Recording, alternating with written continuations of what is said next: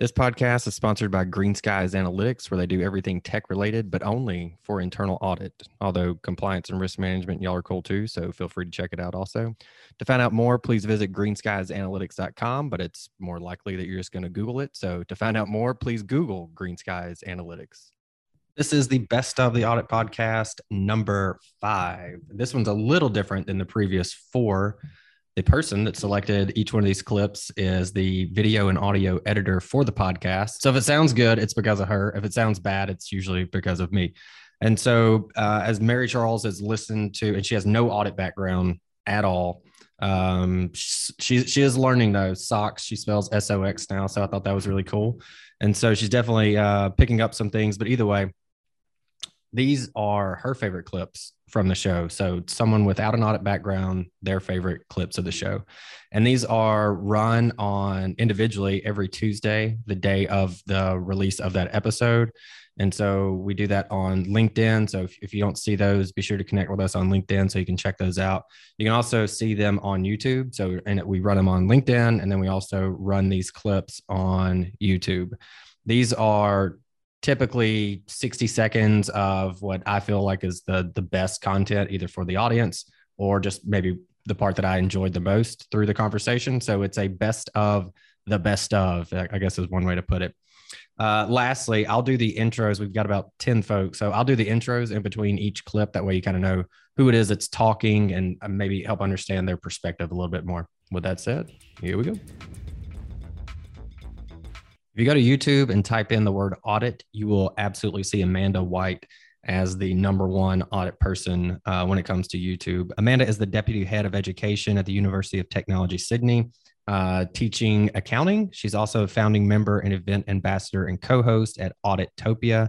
If you're not familiar with Auditopia, they do a lot of online collaboration with audit thought leaders and webinars and things like that. So be sure to check them out. Where do you start teaching someone audit, or maybe even how is the best way to teach someone audit for like the managers and the folks that have to train their people? What advice would you give them? I think that's a really interesting question. And the thing that we do most often is we teach people the way that we were taught. Mm-hmm. Or if that was terrible, we try and do the opposite, I guess. And so for me, when I'm talking with my graduates who are new managers who say, look, well, now I have to be responsible for people, I think the key is always thinking back to, okay, if I didn't know anything, where would I start? Start with the context. And so this comes back to, I guess, good learning design, which we don't teach our managers necessarily how to manage people, how to teach people. And it's thinking about, well, what do I want them to be able to do? How do I teach them that? And it's that old idea of, okay, you can read about it, you could explain it, you demonstrate one to them, you get them to do one by themselves and then come back to you and make sure that it's okay. And this is where the review process is really critical. I think a lot of times we skip over the review process is just something that needs to get done, right? I just have to work through the 150 work papers in the files that the partner can click a button and say that it's done. Right. That review process is really important to the training of junior auditors. That's really critical. And so if you're thinking, oh, I'm feeling a bit unsure about this, this is where mentoring really comes into play. And that mentoring could be someone from within your firm. It could be within your local society CPA network. So what I really recommend here is leveraging off your professional association. Next, we have Julio Tirado. He's the director of internal audit at Spirit Bank. He's probably been on the show / the audit room that we do on Clubhouse more than anyone else. And even if not as a guest, certainly as a contributor, and is actually going to be the first person to guest host the audit podcast. So be sure to check that episode out when it comes out soon. I know you also want to talk about like specific steps that you can take to become that future internal auditor. Do you have any more practical for the people that are listening that can say, okay, I'm going to go do this thing? So going back to what I was covering initially about modular learning, using modern resources, one thing I failed to mention is we have to prioritize how important it is to learn new stuff. Because again, my fancy visualization. So I remember years ago coming across some Bureau of Labor Statistics survey on how many hours the average American spends on entertainment and TV. And it was like 6 hours a day on entertainment. So great for those of us that are Netflix shareholders. Right. So 6 hours a day on entertainment and 3 on watching TV. 3 hours a day, right? So imagine if you cut that by half. If you spend 1.5 hours a day watching TV, an hour and a half, or even just 1 hour a day learning new things, what a difference that's going to make for you, what an investment that is going to be for you in the long run. So we have to find a way to embed that in our culture, learning new things, learning often. And you have to write this stuff down. For the same reason somebody would say to you, Trent, you want to be an entrepreneur, write a business plan. Let that be step one. Now, at the same time, obviously, the business plan isn't the requirement or the condition to be successful, but it's going to make you think about things you probably hadn't thought about before. It'll at least minimize the uncertainty for you. Same thing with learning. Create a learning plan. Make it a 1, 2, 3 strategic plan. Be the CEO of your learning experience. And you got to be ready to pay up. Don't limit your educational growth by the tuition reimbursement of your company. Don't limit it by the reimbursable scope of stuff for your company. I would say to people, allocate money for learning new things like you would for planning a vacation. Absolutely. I do $100 a month max, and I tend to spend no more than 40 or 50 a month for learning new things. I have a $300 subscription to one of the servers I mentioned to you earlier that gives me access to virtual machines and virtual labs because I use them all the time to continuously stay up, whether it's learning more about cloud or this or that. And those are really powerful resources. That's an investment. I mentioned the YouTube channel that we have. I think Jason's clip like 10 times as many views as anybody else's. So it got a lot of traction. So here's Jason Mack. He's the chief audit executive at Draper. I'm curious because you're talking about the values that were instilled in you. And I don't think we could all go join the Marine Corps to no, not at all. It's instilled in us. But it sounds like a lot of that, really the foundation, that being as a foundation is kind of what's helped you become the leader that you are and to become a chief audit executive. And so for those that are aspiring to become that, who don't have, the time to become a Marine, what advice would you give them on how to do that and kind of how to get ahead? Yeah, that's a great question. First and foremost, you always strive to do your best. Like I said earlier, always strive to do your best and don't be afraid to make mistakes. Make decisions. One thing that drove me nuts as a junior auditor would be when I see people in leadership positions that could not make a decision, or they just wanted to wait longer and longer until they get more data to make sure they made the right decision. The real world does not operate that way. You need to, if you're waiting too long, your decision becomes irrelevant. Next up, we have Michelle Fowler. She is the president of Fowler & Company. If you have any training needs, online especially, be sure to reach out to Michelle or go check out her website. She's got a whole academy that is fantastic, especially if you have people that are new to audit. Maybe you have them on a rotational basis or they're new hires, whatever it is. It's a really, really good resource for those folks. So here is Michelle Fowler. Do you think it's more important to understand the business more so than it is to understand audit? I think that's a good question. I think if you're a good auditor, you just look at the business in a different way. Right. So we talk about this all the time because you go in and people expect you to know everything. You're the auditor, you should know everything. Well, no. Whoever you're talking to in that department, they are the expert at what they do.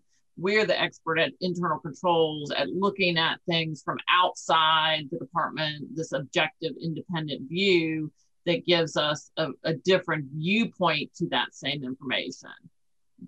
And if we're not really getting to know how that person does their job every day, then that's kind of where there's a disconnect. Next up is one of my favorite data people to listen to, just like a fantastic, calming voice and a very new perspective and thought leadership when it comes to the adoption of internal audit analytics. Big fan of Nicola. Nicola is the founder of Audit Data Hub. She's also a data analytics trainer at the Audit Data Hub.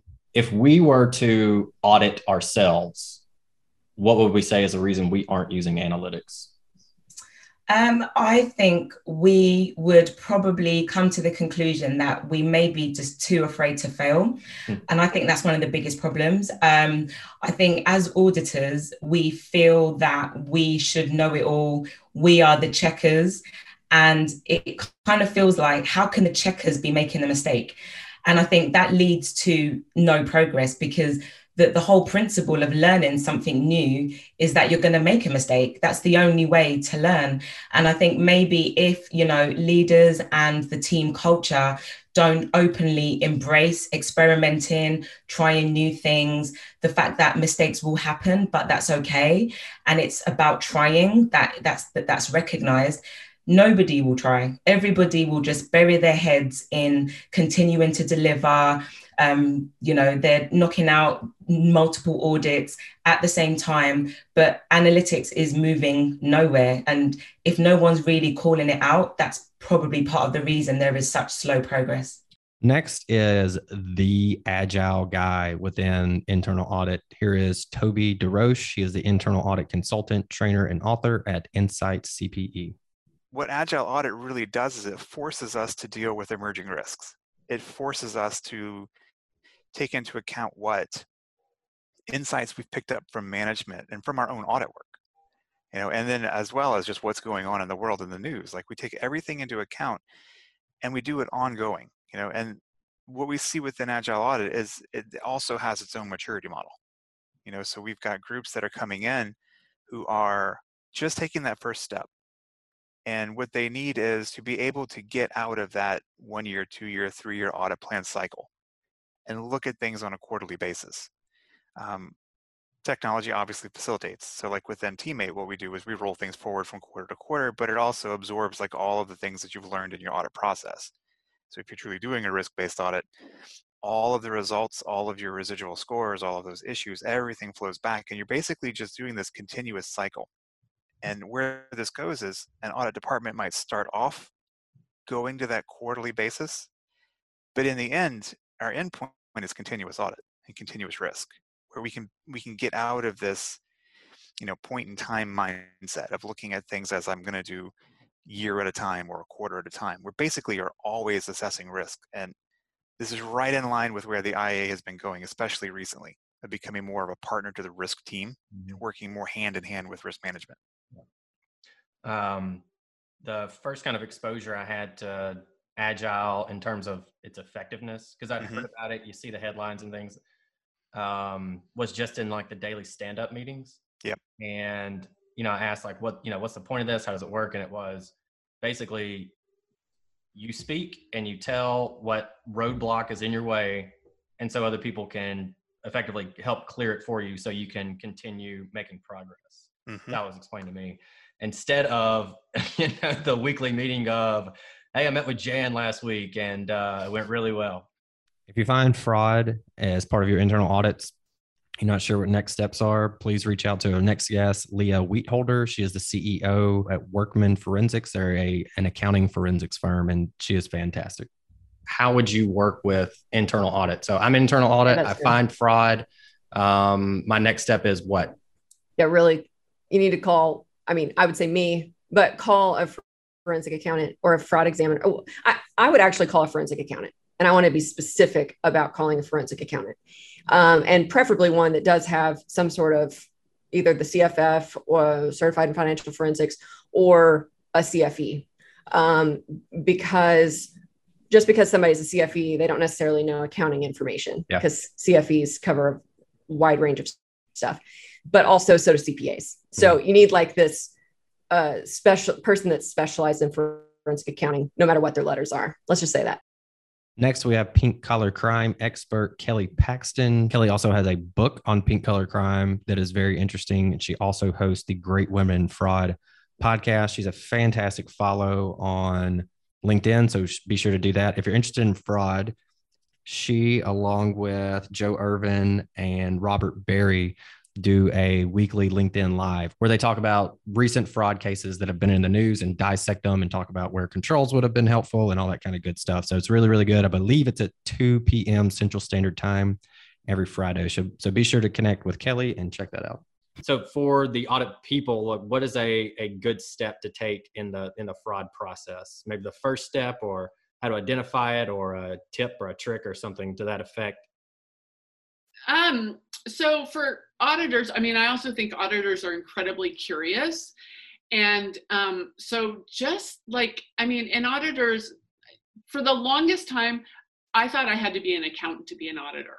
Like, and then I went to an IIA chapter event and I sat next to this woman who was a performance auditor. And she just like blew my world, like brilliant woman. And she's like, I don't know anything about numbers. She goes, I'm there to like fix processes. And I was just, and we've stayed connected this whole entire time. So as far as like when an auditor finds fraud, you know, the one thing I would tell you is like document. And also auditors, I think, I'm going to say are kinder people, and maybe I'm going to get in trouble for this, than investigators. And they're like, they don't think like criminals as much. And you kind of have to think like a criminal. So whereas auditors can kind of see a hole in a process, like to fix, no, investigators see the hole that was the crime. Yeah. So a little bit of that. They're going to have to go to their dark side, I'm going to say, a little more than normal. Maybe one of my favorite resources from the show is this clip from Norman, where Norman Marks, where he gives these just fantastic questions that we should consider when we're doing walkthroughs and talking to management, et cetera. For those that don't know, Norman is largely considered the thought leader in internal audits. Norman's also written several books, my favorite being Auditing That Matters. It's one of the most highlighted books I have on my Kindle, not just audit books, but books of all time. I think it's fantastic. I would highly recommend it to everyone. Is there some way to like bring about that mindset in us then? Maybe is the overall question I'm trying to get at. Well, I think the first thing to do is stop talking about risk. Yeah. Okay. Because risk is a word that is not seen as a positive one by management. It's something that stops them doing what they want to do, rather than actually helping them in some way. So I think it's better to talk about what could go wrong. Yeah. And how could it affect what you're trying to do. So, and also what needs to go right. And then what do you think we're missing? What do you think we could be doing better? Where are the things that are holding you back from doing a better job, or the organization getting more out of this? Are you getting full coordination and cooperation from everybody else? Where do you spend your time? What do you worry about? What do you think about? What would you like to do if you had the resources? I think it's about making sure that management, the people making decisions, people doing actions, have a good understanding of what might happen. Mm-hmm. It's not that we necessarily ourselves always have to understand. It's better that management understands, and we know that they understand. They are closer to it. So this comes back down to, is it internal audit's job to find risk? Yeah. Well, actually, it's internal audit's job to make sure that management understands what might happen, both the negative and the positive, and then is able to evaluate all of that to make the right decision, an informed and intelligent one. But I think that things like, where do you spend your time? What was on the agenda of your last meeting? What are the sort of the things that go wrong? What are the things you find when you're doing your work? So if you're talking to somebody and they're doing some kind of reconciliation, it's always interesting to find out, well, what are some of the things that you find? What are some of the questions you have to ask management about, or this department or that department? Are there times when you wish you could be doing something else, or something in addition to this? Questions like that, much more friendly, open, inquiring, rather than interrogating. It's kind of questions. What advice would you give me if I had to do this job? All kind of different things to bring out what we need to be focusing on. And like I said, it's always better to see if management understands what might happen. Because frankly, and this is something that internal auditors frequently don't do, and they don't realize the importance of this, is they don't assess whether management has a good understanding of what might happen, the risks and the opportunities. Yeah. And if they don't have an understanding, why should you expect them to be dealing with that appropriately? Last but not least, the former president and CEO of the IIA and current senior internal audit advisor to Audit Board, Mr. Richard Chambers. What is your thoughts on analytics within internal audit? Analytics, tech in general, machine learning, things of that nature? Well, I would just say, and again, I try to be careful not to generalize too much, but I don't see how any capable internal audit function can be operating in the third decade of the 21st century without a strong data analytics capability. We have been for quite some time, literally in the era of big data. And there's no way that as an internal auditor, you can be using the kinds of tools that we did when I first came into auditing, statistical sampling and the various ways that we tried to evaluate or analyze information and data. There's no way that gets you where you need to be at this day and age. There is an absolute avalanche of data out there. And so I think we have to get much more proficient at data analytics.